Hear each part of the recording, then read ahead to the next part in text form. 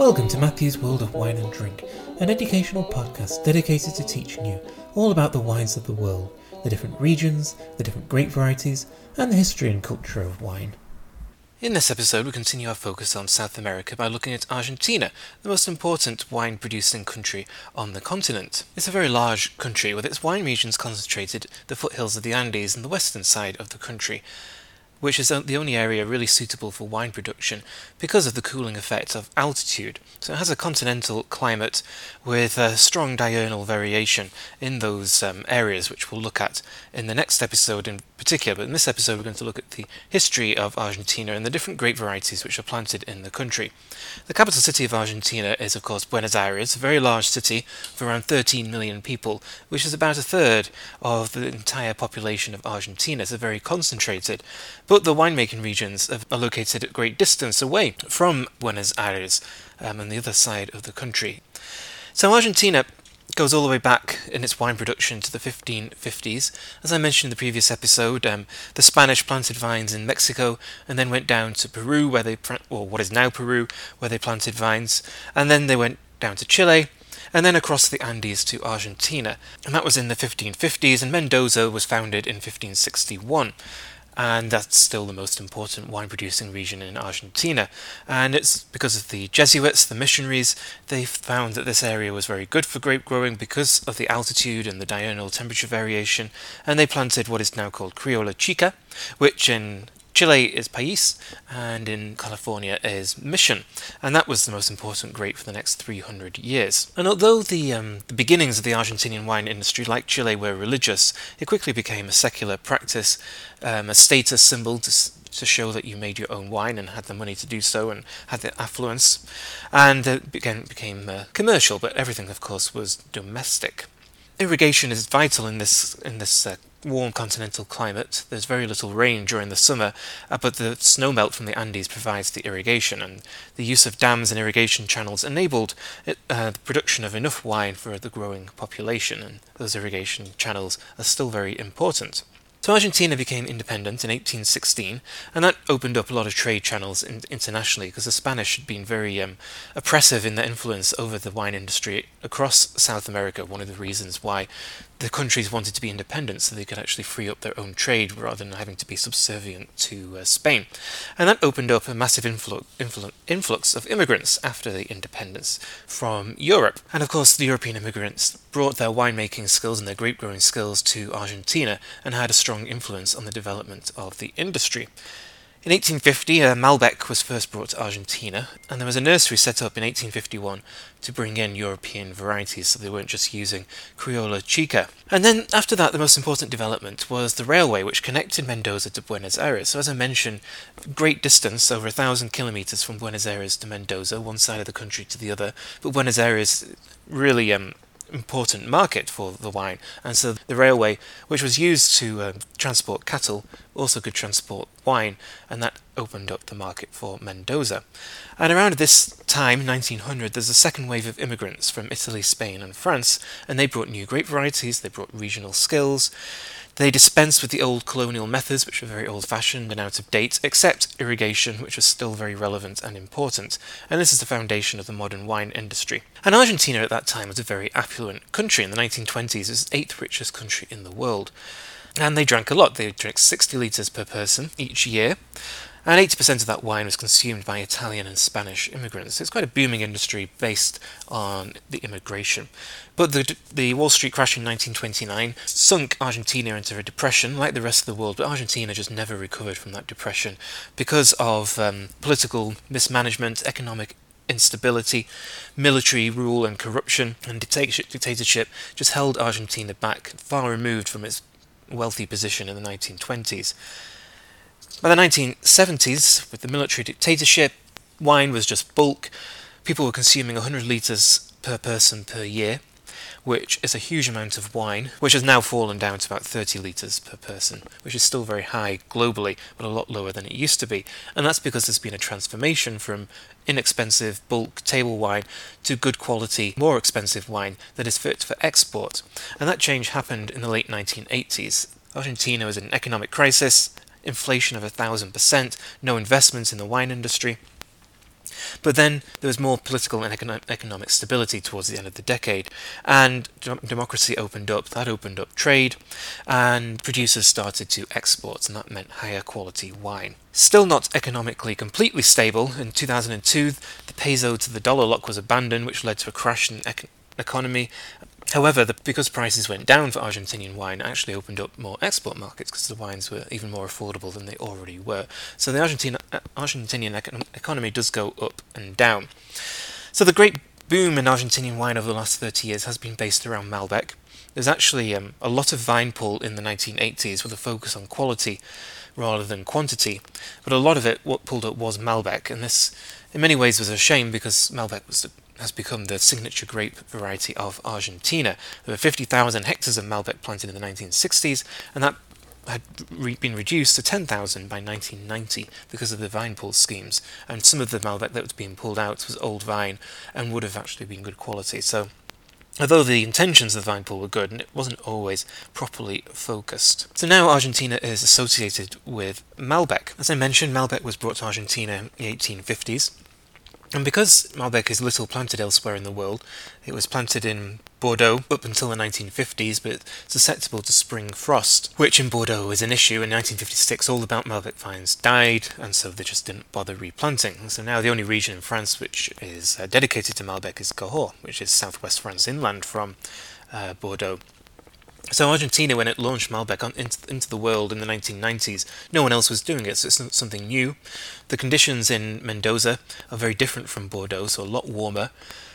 So Malbec, which is a late ripening grape, doesn't have to worry about the spring frost, and it doesn't have to worry about rain in the autumn either, so it'll get fully ripe.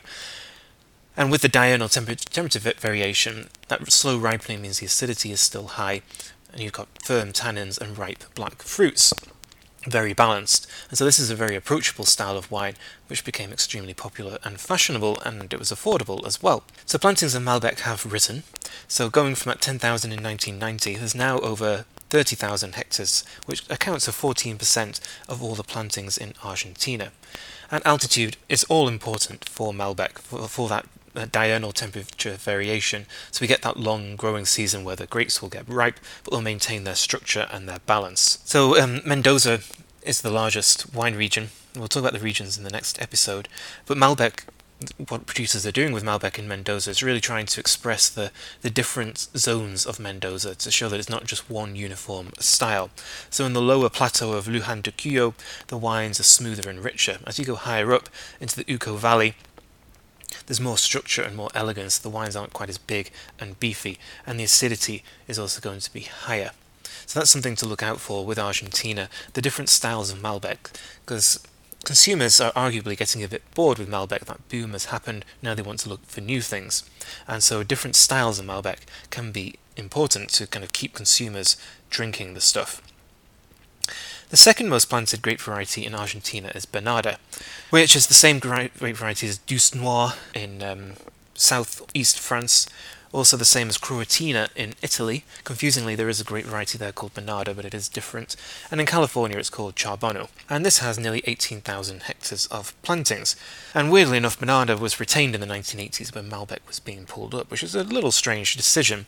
The yields for Bernarda are always high, the colour is deep, very fruity and very chocolatey as well. And it's very good for blending, adds a bit of that chocolate dark fruit to Malbec. It can also be blended with the Criolla Chica to improve the quality of those low quality grapes.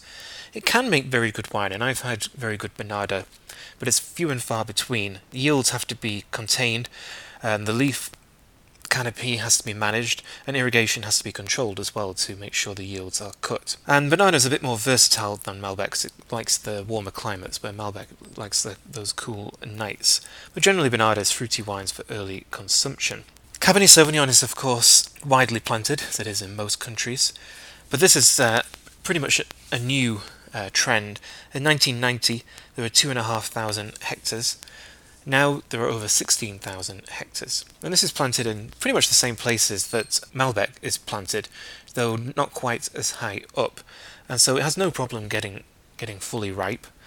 So in Luján de Cuyo, which is a bit lower down, fully ripening is not a challenge. So you're going to get big, fruity Cabernet Sauvignon from Mendoza. As you go higher up into Uco Valley, it's in the warmer, riper vintages that Cabernet Sauvignon is more successful. If it's a bit cooler, then it might not be quite fully ripe. Merlot is also planted. This has just over 6,000 hectares. This is usually in a blend, though there are single varietal Merlots made, mostly in a blend with Cabernet, and it's actually planted higher up than Malbec, but lower than Chardonnay, which is also widely planted. And Chardonnay is key for exports. People obviously know Chardonnay, and the US and British markets like Chardonnay, even though there are people who say they don't. It's still widely drunk. And in 1990 there were just 1,000 hectares, now it's over 6,000. The clone which is planted is called the Mendoza clone, which is also planted in New Zealand, and this is called the Wente clone in California, and this has a lot of Miller-Endage, the hen and chicken effect, and so this means that you have uneven ripening within bunches, so you'll have fully ripe large grapes, but then you'll have really small ones as well. If you're looking for quantity, this isn't a good thing, but if you're looking for quality, it's good, because those small grapes provide a bit of tannin and structure to the wine, make it a bit firmer. And Chardonnay is planted at the highest altitudes, up to 1,200 meters in Uco Valley with the limestone soil, so really high altitude, keeping the acidity high, and then also in Salto to the north, which has a large diurnal temperature variation where plantings can be as high as 2,000 meters. And so the Chardonnay will be international in style with oak and malolactic fermentations. You'll have those oaky, creamy dairy aromas, but you'll have that fresh acidity as well, and the Chardonnays are very well balanced. Also, Sauvignon Blanc is planted a little bit, but it's not usually that good, and there are just over 2,000 hectares of plantings. But the other really important white grape of Argentina is Torrontés, which is an Argentinian natural crossing of Muscat and Criolla Chica, and so it is indigenous to Argentina. And this is the signature white grape of Argentina, and this is what Argentinian winemakers want to be the white equivalent of Malbec. Unfortunately, it is a very difficult grape to work with because it has low acidity and high alcohol, so getting a balance right is very difficult, and so altitude is all important. There are actually 3 different varieties of Torrontés. Torrontés Riojano has around about 8,000 hectares of plantings. It's the most planted white grape variety. It comes from La Rioja, which is a region of Argentina, where it's the most planted variety. And this is the one this is a cross between Criolla Chica, which is País, and Muscat of Alexandria. Then there's Torrontés San Juanino, which comes from San Juan, with about 2,000 hectares of plantings, which is less aromatic, with bigger berries and compact clusters. And then Torrontés Mendocino, which has only 700 hectares and lacks aromas. So Torrontés Riojano is the one you're going to be drinking most likely internationally.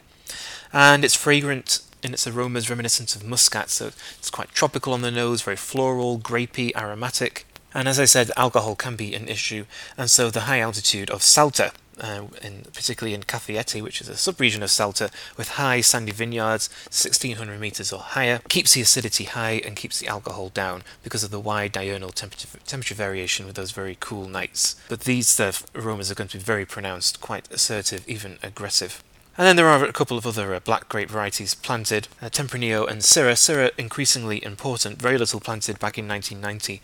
Now it's much more widely planted, and these will produce quite fruity forward wines. And then there's also Tempranillo, which is used to make light, fruity wines, often using carbonic maceration, quite simple, sometimes blended with Bernarda or Malbec to add some red fruit aromas. So those are the different grape varieties planted in Argentina, and also the history of the country. In the next episode we'll look at the different regions of Argentina and the different styles of wine made in them. So thank you for listening. This is Matthew, and this has been Matthew's World of Wine and Drink.